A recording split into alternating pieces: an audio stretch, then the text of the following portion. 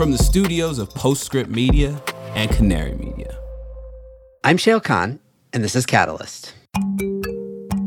The size of the resource is really staggering. So there's an area called the Clarion-Clipperton Zone. It's between Mexico and Hawaii. It has an estimated resource of nickel that is larger than the entire global terrestrial nickel resource. Understanding the complexities of mining copper and cobalt and nickel and other minerals that we totally need for the energy transition from polymetallic nodules at the bottom of the ocean, and from the complex ecosystems that sit there that we know almost nothing about. You know I love a deep dive.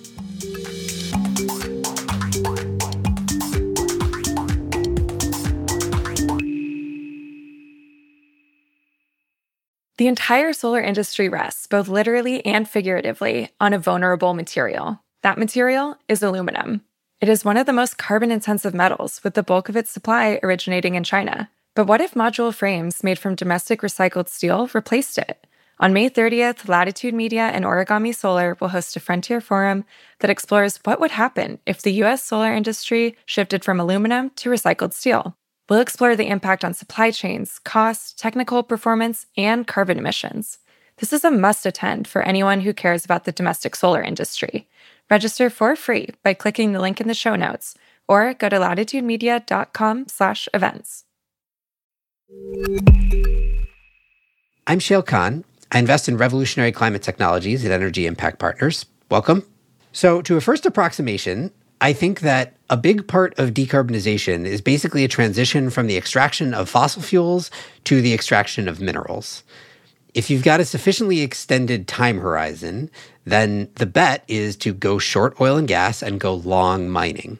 Graphite, silicon, lithium, nickel, cobalt, copper, aluminum, rare earths, and on and on and on. At the highest level, I think that raises two big questions. One, are we going to be able to find and extract all those minerals cost effectively? And two, how do we avoid creating an entirely new environmental disaster in the process? Enter the concept of deep sea mining or seabed mining, which is easily one of the most controversial topics in the world right now in a literal sense. The case in favor: abundant, rich deposits of minerals that we absolutely need more of that are ready and waiting for us to extract. The case against: a bevy of basically unknown ecosystem impacts in some of the world's richest ecosystems that we are yet to explore. It is literally a live debate amongst countries and companies and populations and international authorities, and it's one of those thorny issues that really does deserve a deep examination. It is important, I think, to understand that there is no free lunch in decarbonization. So if it's not free, how expensive is this lunch? I really enjoyed this conversation on this topic with Renee Grogan. Renee is a deep sea mining expert. She's been involved in terrestrial mining and then ultimately in seabed mining for the better part of 20 years now. She's also a co-founder and a board director at a seabed mining company called Impossible Metals, but I find her to be fairly balanced as she thinks about these issues. So with no further ado, here's Renee. Renee, welcome. Thank you for having me, Shayle. I'm really excited to talk to you about seabed mining. It's in the news a lot of late, and it's one of these areas that I feel like is super important to understand, but also kind of confusing. So I'm excited to try to separate out some of the complicated bits and talk about them one by one. Starting with maybe, why do we care? Like, what do we know about the resource that we believe sits at the bottom of the ocean in terms of metals and minerals, and how much of it is there? What does it look like? Like, give me a sense of the asset base that we're talking about. Sure. I think that's a really important first question. So it kind of comes out in a few parts. The first, why do we care, relates to the terrestrial mining world and the supply chain that we have in terms of critical metals on land. So we know that there are a whole bunch of different projections around the volumes of critical metals that we'll need to transition to a low-carbon economy. When I talk critical metals, I'm talking nickel, cobalt, lithium, copper, and a few others, rare earths.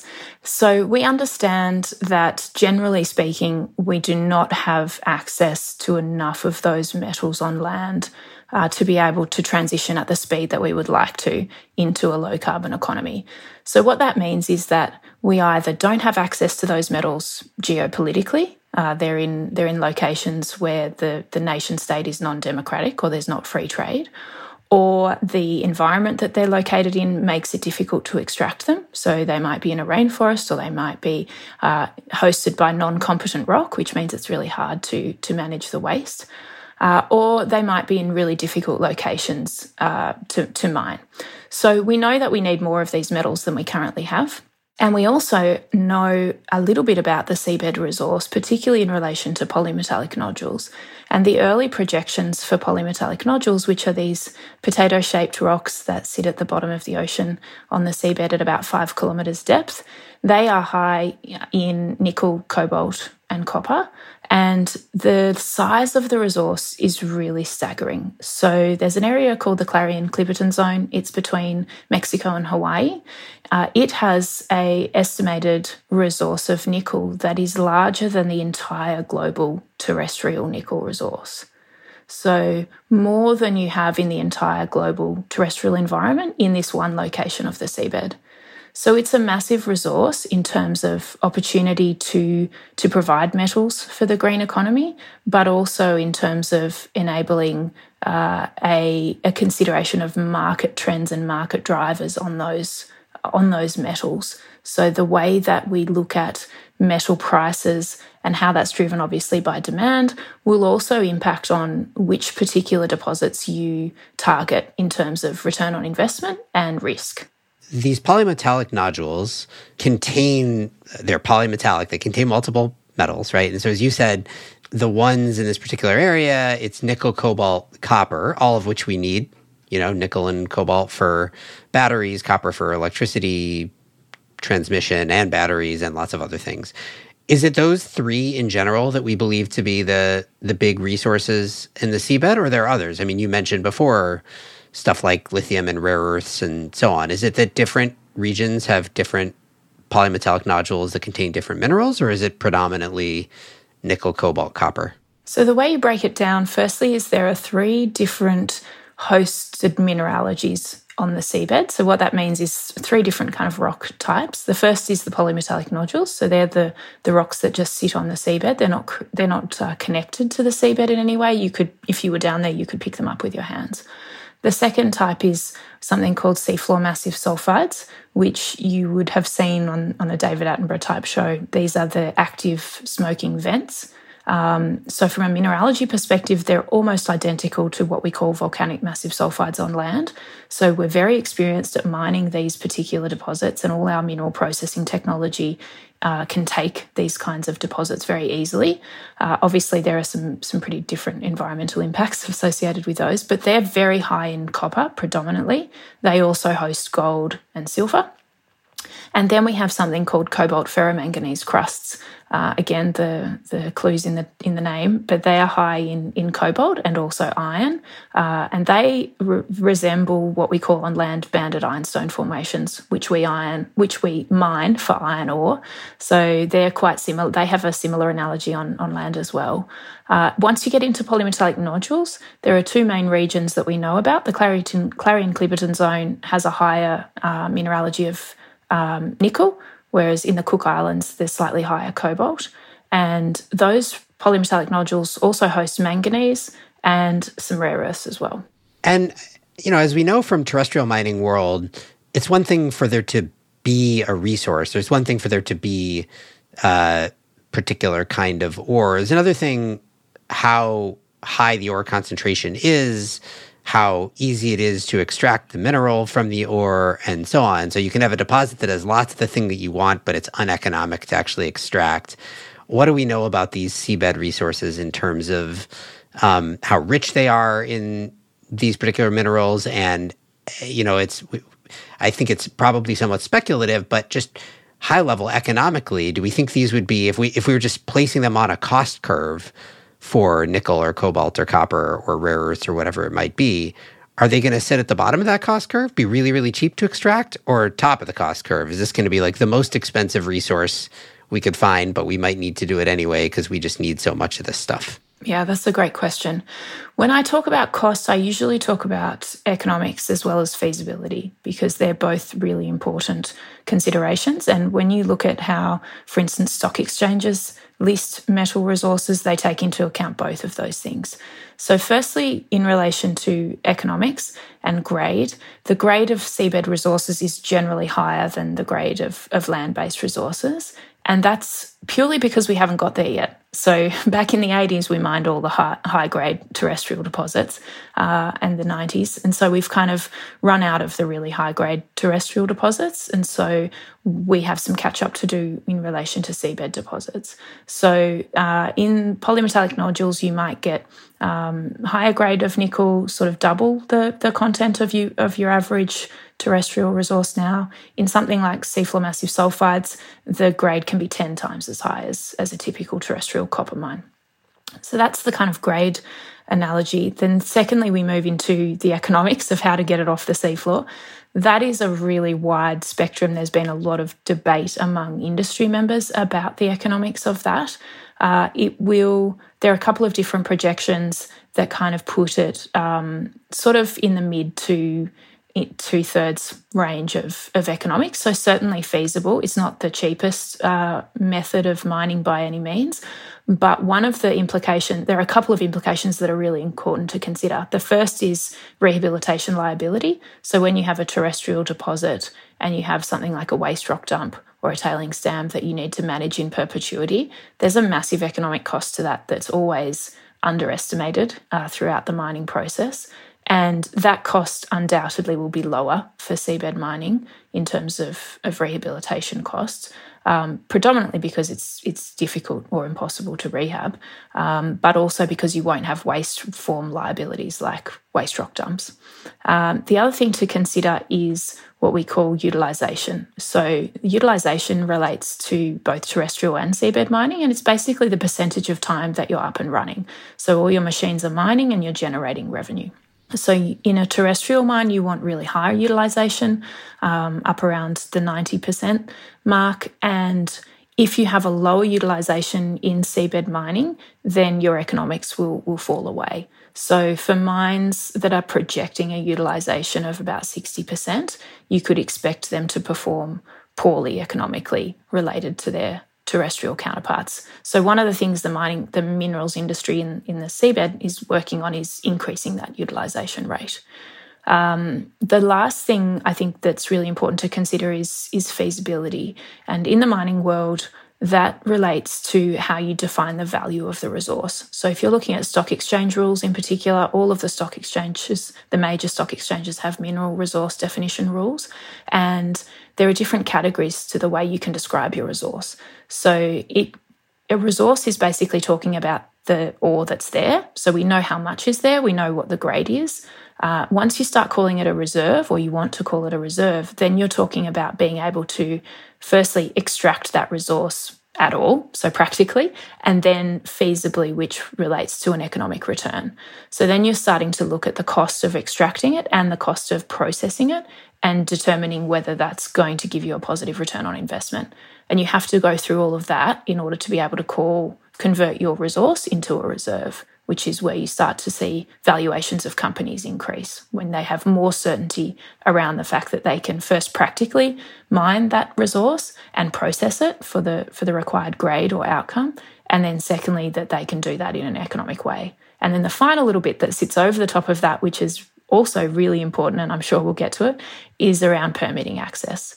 So if you have an uncertain regulatory regime or you don't yet have your permits to mine, then you can't convert a resource to a reserve. Okay, so that's a good segue. So let's step back for a second. So it appears we have this enormous resource of a variety of minerals that we know we need, and in fact, we'll need more of for the energy transition, sitting on the seabed. We believe that it would be economic to extract, and depending on a bunch of factors that can move this way or that way, it would at least fall into the, like, this fits into into the type of mining that we would need to be doing to increase the volumes of these minerals. There is, of course, one big high-level question that is the big question of debate, literally as we record this, which we're going to release this in a week or so. But as we record this, there's a big event going on, as I understand it, which you could tell me more about, in Jamaica to address the first-order question, which is, should we be extracting this stuff? Which then follows from that, if the answer to that is potentially yes, then how do we extract it? How do we minimize the impacts and so on? But so let's start with what is actually happening right now in the geopolitical arena around this question of should we allow seabed mining? And then I want to dig into the debate there. Like, what are the arguments for it and against it? And how do different methods of potential seabed mining affect that? But let's start with what's actually happening. Like, what is the process? There's an odd process here, at least from my untrained eye, that the world is undergoing to determine whether to allow seabed mining. So how did this all come to be? Sure. So there's a couple of different things. Let's talk about Jamaica first, and then we can talk about the rest of the world. So when we talk about Jamaica, we're talking about the International Seabed Authority, which is a body, an international body that was established by the United Nations under the United Nations Convention on the Law of the Sea. And it was created to be the Department of Mines, so to speak, in international waters. So it's a governing body. It's set up quite similar to the United Nations. So it has a council and a general assembly, and they are charged with exploiting and protecting at the same time. So that's one of the many tricky things about it. They are essentially the Department of Mines and the Department of Environment in one body. So they passed, quite a long time ago, they passed exploration regulations, which allows companies or state-owned, state-sponsored companies to explore for seabed minerals and to do all the things that go along with exploration generally. So that includes environmental studies and resource definition. So companies have been doing that under licenses for a couple of decades now, and we're now at a point where the ISA is getting ready to approve exploitation regulations. So that would be the rules associated with mining. And in preparing to approve those regulations, they have kind of answered the question about should it go ahead or will it go ahead? Because the assumption is that if they're doing all of this work on the regulations, that at some point, whether it's now or in the future, those regulations will be passed or approved, and the framework will be laid in place to allow mining to go ahead in some capacity, or to allow the consideration of mining projects. And this is something that I think is a really important consideration. So I will come back to that in a minute, but what's happening in Jamaica right now is that the clock is up. So about 2 years ago, in July of 2021, Nauru, which is a sponsoring state of the Metals Company, which is a private company or listed company that has exploration licenses, triggered what's known colloquially as the 2-year rule. So it's a trigger under UNCLOS, the Convention on the Law of the Sea, that requires the ISA to finalise the exploitation regulations within 2 years. So it started a clock ticking, and that clock is about to run out. So 2 years ago, the island state of Nauru, tiny, tiny, tiny little country, in partnership with the Metals Company, which is a seabed mining company, or at least in theory a seabed mining company, they haven't mined anything yet, started the clock for the first time on this, like, you have 2 years to design rules phenomenon. So that had never happened. No one had ever started the clock before, basically, and that's what is coming due right now. Correct. That's right. And all it takes is any country can decide to start the clock at any time. This was the rule that was set out. Well, Nauru did it in his capacity as the sponsoring state of the Metals Company. So that was a really clear kind of indication that we, Nauru, would like to see the regulations in place so that we can go ahead, we can benefit from the activity taking place, and the mechanism to force the conclusion of the regulations was kind of put in place, I guess, to allow for a kickstarting of the industry if it seemed that it was flagging. So the ISA was certainly working on the regulations far before this happened. The first draft of the regs on exploitation came out, I think, in about 2017. So there was certainly a lot of work happening in the space, but the 2-year rule really triggered a sort of speeding up of the process. What happens, so I think just quickly to run out on what happens in Jamaica, there are a couple of different options. The ISA, the Council and the General Assembly may approve the regulations.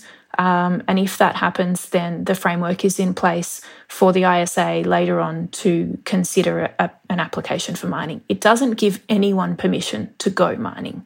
It gives companies permission to submit an application and then for that application to be assessed on its merits from many perspectives, both economic and environmental. So they could approve the regs.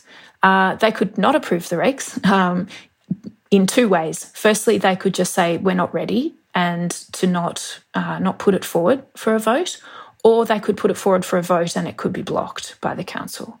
So in either of those cases, we have a situation where the 2-year rule expires, and the wording in the convention, if that happens, requires the ISA to consider and provisionally approve an application. So even if they don't pass the regulations in July, there is a requirement for the governing body to review an application for mining.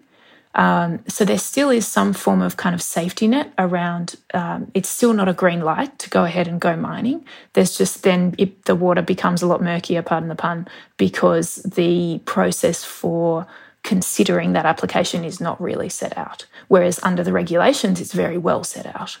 So that's what's happening in Jamaica.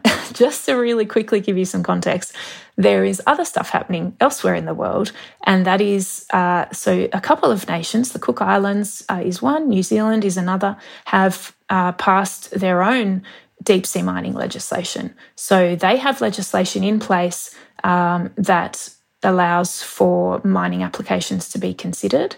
The New Zealand process is a little bit ahead of the Cooks, but that would relate to mining deposits within their exclusive economic zone, so within the 200 nautical miles that they control as a nation state. So that's the other way that the deep sea mining could go ahead, within the exclusive economic zone of a nation state that has passed its regulations.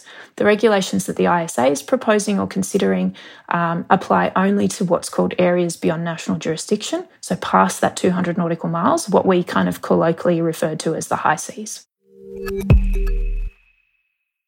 Mark your calendars for May 30th at 1 p.m. Eastern. That's when Latitude Media and Origami Solar will unveil new research on how recycled steel can help reinvigorate the U.S. solar industry. Why recycled steel? Well, the solar industry is dependent on imported aluminum for frames, leaving it vulnerable to geopolitics, supply disruptions, and higher cost transportation. By switching from aluminum to recycled steel, solar producers can reduce greenhouse gas emissions and qualify for IRA domestic content incentives. Have questions about the shift to steel and the impact on supply chains? Join Latitude Media's Stephen Lacey, Origami Solar CEO Greg Patterson, and American Clean Power's MJ Shao for this live virtual event. Again, it's May 30th at 1 p.m. Eastern. Register for free at latitudemedia.com/events or click the link in the show notes. Okay, so lots going on from a regulatory and potentially permitting perspective, and it's been hotly debated, right? In the context of this clock ticking at the ISA, there have been, 20 some countries have called for a pause or a moratorium. There have been a bunch of companies that have done the same thing. There are Greenpeace activists, all this kind of stuff. So I want to kind of just try to lay out the case on either side here. There's obviously a contingent of people who think we should not be doing this at all. Can you make the case? What is the argument against seabed mining fundamentally? Sure. So the argument against seabed mining is that the impacts aren't well understood and that the impacts could be really significant. and that the deep seabed itself as an ecosystem is not well understood, which is kind of part of the argument that if you don't understand the environment, then you probably don't understand the impact you're going to have on the environment. That is the main concern, or the main kind of no vote parameter for not having seabed mining go ahead. And not well understood implies impacts could be, who knows what the impacts would be. So we could be damaging ecosystems and populations that we don't even know exist, let alone, that we understand how they behave. And so the argument, I guess, then is if we move too quickly to exploit these resources, we won't know the damage we've done until we've already done it. Is that basically right? Yeah, that's the concern. Absolutely. And so I think there's a couple of really important considerations when we start to talk about this, because it is a valid concern and we do need to be very, very careful. There's a term called the precautionary principle or the precautionary approach, which is something that's been talked about a lot, which is sort of this concept of taking precautions and not acting before you know what your impacts are going to be. So from my perspective and also from the experience I've had in the terrestrial mining world, there are two really important things to understand. The first is the value of the ecosystem. So you need to do baseline studies and you need to understand what species and what ecosystems live in the deep sea and to what extent they're valuable to themselves and to each other and to the broader ecosystem. So it's a very complex question and it's not at all easy to answer. But that's the first thing. And then the second thing that you have to do is to engineer a solution that protects those values. So we have a situation where if you have really, really good understanding of the environmental values in an area that you're proposing to impact, then you do have a little bit of an easier pathway in terms of engineering an impact or engineering a system that impacts on the environment, but making sure that you can protect the values. And so traditionally on the land, that has looked like rehabilitation of a mine site at the end of the mine's life, but also things like offsets and protected areas. So you might say, we're not going to impact this particular part of the mining lease because we know there's a lot of really important values there. We're going to make sure that it stays protected, but we are going to impact this other area over here because we're going to dig a big hole. So you do have a little bit more freedom if you really understand the values in your environment. We have done a huge amount of work on the seabed, but almost everybody agrees that there's more work to do. And I think the concept that I frequently rely on is something called a species accumulation curve. So usually when you do a survey on land and you start to look for animals, the more you survey or the more sort of work that you do and species that you count, eventually that curve will start to flatten out because you've basically counted all the species that are there. You're not seeing anything new. We don't see that species accumulation curve flatten out in the deep sea, particularly for what's called sediment in fauna, so stuff that lives within the sediment or the mud on the seafloor. It is so biodiverse and so low in biomass, so there's not much of it, but it's very diverse, that it's very difficult to get that species accumulation curve to flatten out, which means it's very difficult to really know what's there. And if you don't really know what's there, then it's quite difficult to protect it. So then you have to sit back and say, okay, we have to come up with different engineering and different mine planning strategies that account for that uncertainty and that would give us a way to make sure that we are not destroying the environment. So there are two sort of really simple mechanisms that you might think about. The first is, again, those kind of offset areas or the areas that you commit to not disturbing. And quite a lot of mining companies are committing to having very large areas of offsets. And then the second is that you might try and engineer out some of your impacts. So, for instance, if lots of species that live in the sediment are unknown to us, then we might try and engineer a solution that doesn't disturb the sediment, that only picks the rocks up from the surface and doesn't kind of take any of the sediment away or disturb the sediment in a real way. So you might be able to protect the ecosystem in that way, without having the full level of understanding that you need. But these are the kind of mechanisms that they're really science-based, firstly. So you have to have really strong science if you're going to have these kinds of conversations. And then secondly, which is equally important and kind of equally as controversial, is that the regulations need to support this really robust method. And then once you have a set of regulations in place that are really supportive of a robust method, then you have to enforce them. And that's also challenging. So there are a lot of really tricky aspects to this discussion, and there are a lot of theoretically strong protection mechanisms. The question is whether we can enforce those protection mechanisms effectively.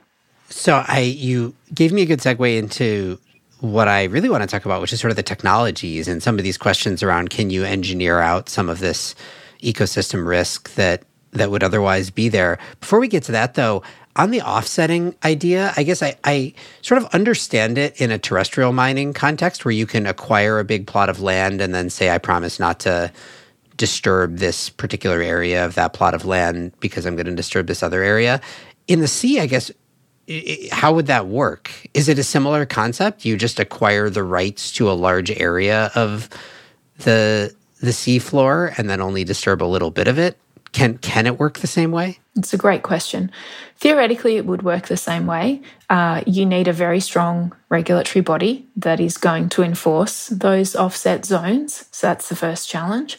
And then the other challenge, I would say, and I'm not a deep sea ecologist, so I will defer to my learned colleagues for the nitty-gritty, but the concept of connectivity in the deep ocean is quite tricky and sometimes certainly more complex than on land. So part of the really important ecosystem protection mechanisms is ensuring that connectivity remains between habitats or ecosystems that are similar at a regional level. So what that looks like in the deep ocean might be if you have species that colonize using larval dispersion, then you need to make sure that larval dispersion will continue to work. So if larvae can travel, 100 kilometres, then you obviously can't have an offset zone that's 200 kilometres away because the larvae is never going to get there and it's not going to kind of continue to have some connectivity. So really understanding the connectivity and the function of those offset areas is, again, it's complex science, and you need to invest as both a mining company and a regulatory body in understanding that whatever offsets you're proposing are actually going to function and are going to be protective mechanisms. And I'm not sure, look, to be frank, I'm not sure we're even there terrestrially, but certainly I would say we're not quite there on the seabed side either. Yeah. Okay, so then moving on to the sort of technology component of this. So let's focus on the polymetallic nodules just as a category of resource. What are the different mechanisms to extract them from the seabed floor? And so how do you think about comparing them against each other? Yeah, so I think there are a couple of different methods that are being proposed. There's a couple of different methods that are based on a dredge system. They're not exactly a dredge system. They've got different components, but they are kind of mechanisms that involve taking the nodule and a portion of the sediment underneath the nodule and bringing all of that up to the surface, and on the vessel that's then dewatered and separated, and then the sediment and the water is pumped back down into the ocean, not at surface, but ideally at the seafloor or varying depth. So that's the first method. And in terms of mitigation, the predominant management there is one of trying to limit the sediment plume, which is like a cloud of dust but in the water, and trying to make that not as big as it could be. And so certainly those companies that are proposing that kind of technology are working on minimising the plume so that areas that haven't been dredged or disturbed are kind of protected from that plume impact as well. In other words, in that version, you mess with the sediment, and so whatever's in the sediment in that area is going to get messed with, but you're trying to minimize the plume such that area where the sediment gets messed with is as small as possible. Yes, exactly. That's right. And then those companies predominantly also are looking at very large offset areas. So only disturbing a very small percentage of their mining lease or their mining contract area. So and I think the other thing that it's really important to say is that most of those companies who are working in that space are still working hard at looking at other alternative mitigation strategies. So there's no kind of silver bullet right now, but I would say in fairness to those companies that most of them are working pretty hard to continue to lower those impacts in theory before they test them and then put them into practice. The other technology that's being looked at is called selective harvesting, and that's using a fleet of underwater vehicles that do not make contact with the sediment. So they hover above the seafloor and pick up the nodules one by one. And that engineering premise is around really not disturbing the sediment on the seafloor and ensuring that part of the ecosystem remains intact. That also, it's assumed, would have a smaller plume again than a different approach, and also would enable mine planners to leave a percentage of the nodules behind, even in an impacted area. So that has potential positive implications for connectivity. So if you were leaving a percentage of the nodules behind, even in the place that you'd mined, and they were not covered by a sediment plume, then you might have stronger connectivity between the areas remaining. So that technology is in its infancy. It hasn't been tested in the deep ocean yet, but it has been tested in shallow water, and it does work. And the other, I think the conversation again, when you start to talk about these technologies, really also reverts to economics. So which parts of those technologies are going to be stronger from an economic perspective? And that's all still from where I'm standing, the jury's still out on that. Companies are still working on that.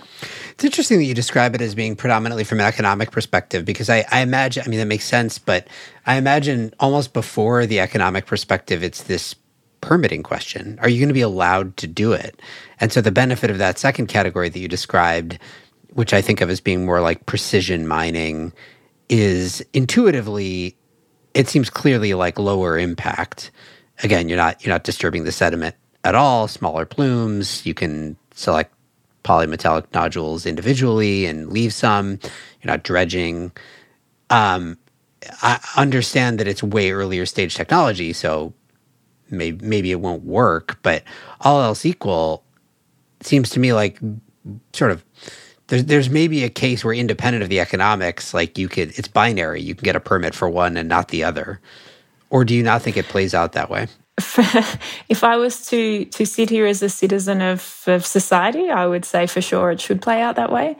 But coming back to feasibility and the question of feasibility, mining doesn't get permitted if it's not feasible. So the regulatory body will never allow a mining activity to go ahead unless it's generating revenue, for a couple of reasons. Firstly, because there are royalties involved. And so the governing body or the governing state, or in the ISA's case, the common heritage of mankind, which is another difficult question, will benefit economically from a mining activity that makes money. And so there's a certain selfish aspect to that. But also, I think more practically, it does relate in some ways to the environmental impact, because all forms of industry have an environmental impact. There's no such thing as zero impact industry. And so one of the considerations when you're thinking about economics is, if it's not going to make money, then why are we allowing the environment to be disturbed anyway? So it does come back to an environmental statement. When you think about permitting, yes, I'm a huge advocate for really tough permitting. I've spent nearly 20 years permitting projects in the mining industry, predominantly in the terrestrial world. And my experience is, when you have a very strong regulator and very tight and tough permitting conditions, it's better for everybody. It's better for the mining companies because they have a better reputation. It's obviously better for the environment, and it's better for the companies and the industries that use that product, because they get to take confidence that their their impacts are being managed in a responsible way. So yes, I think permitting is probably the most important aspect of developing engineering, because it's also relating to return on investment and investor risk, right? Like if you're going to put money into a company that's technology may be difficult to permit because of the environmental impacts, then you're sort of lowering the potential return on investment, or you're raising the risk on that investment, and that comes back to the extent to which you want to have both a responsible investment, but also an investment that goes ahead and makes some money for you. So obviously, assuming that this goes ahead, that some companies get permitted and that they start to extract resources, like the next big question is around enforcement. And I'm sure this is one of the reasons why there's a big debate around permitting in the first place as well, which is like, how do you ensure, we're not like sitting here with a terrestrial mine, at least you can have somebody like go inspect the mine site pretty easily. But in the deep sea, that seems harder to do. So what is the state of affairs and thinking around how these rules and regulations might be enforced, and relatedly, the sort of ongoing monitoring of potential ecosystem impacts? Yeah, this is, from my perspective, the question. It is the most important question in the deep sea mining debate, is if you have a set of really strong regulations, which we are hoping we will have, how do you enforce them? And we're in a really challenging environment for two reasons. Firstly, the isolation of the mine site at the bottom of the ocean means that it's economically unfeasible for a regulator to do a spot inspection. You just cannot raise the kind of capital you need to go down and see what's happening. So you're going to rely on mining companies to submit their environmental monitoring data, and for that data to be reviewed by an independent either the regulator or an independent body. And I think the couple of things that you really need to be strong on are, firstly, understanding what data you need to be able to hold the company to account and say, okay, you said your impact was going to be X, it's actually looking like Y. Tell us what's going on. But then having the appropriate expert body that can actually interpret that data and say, hey, this data is telling a different story. We've got a problem here. So that's the first thing, is having a mechanism for monitoring in place that's really robust, that is really transparent, but is really comprehensive. And so you're getting the data you need to answer the questions you've got about whether the impact is bigger or smaller than it was permitted to be, which is the critical aspect of compliance. And then the second part of that is, okay, but what if it's not?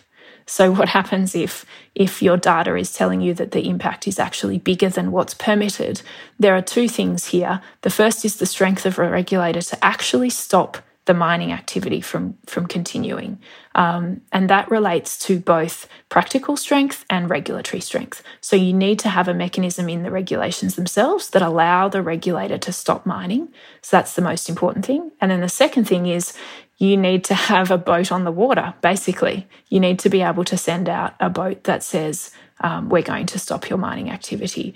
That's also really challenging. And I think if you look to the international fishing industry, there are a whole bunch of things we can learn from that industry, which is very heavily regulated, very well established, and still has very significant enforcement concerns. So from my perspective, that's the number one issue to worry about. It's the number one issue to work on. It's the number one issue to have consultation and expert bodies working on and providing advice on. And it is the thing that I think as members of civil society, we should be asking a lot of questions about.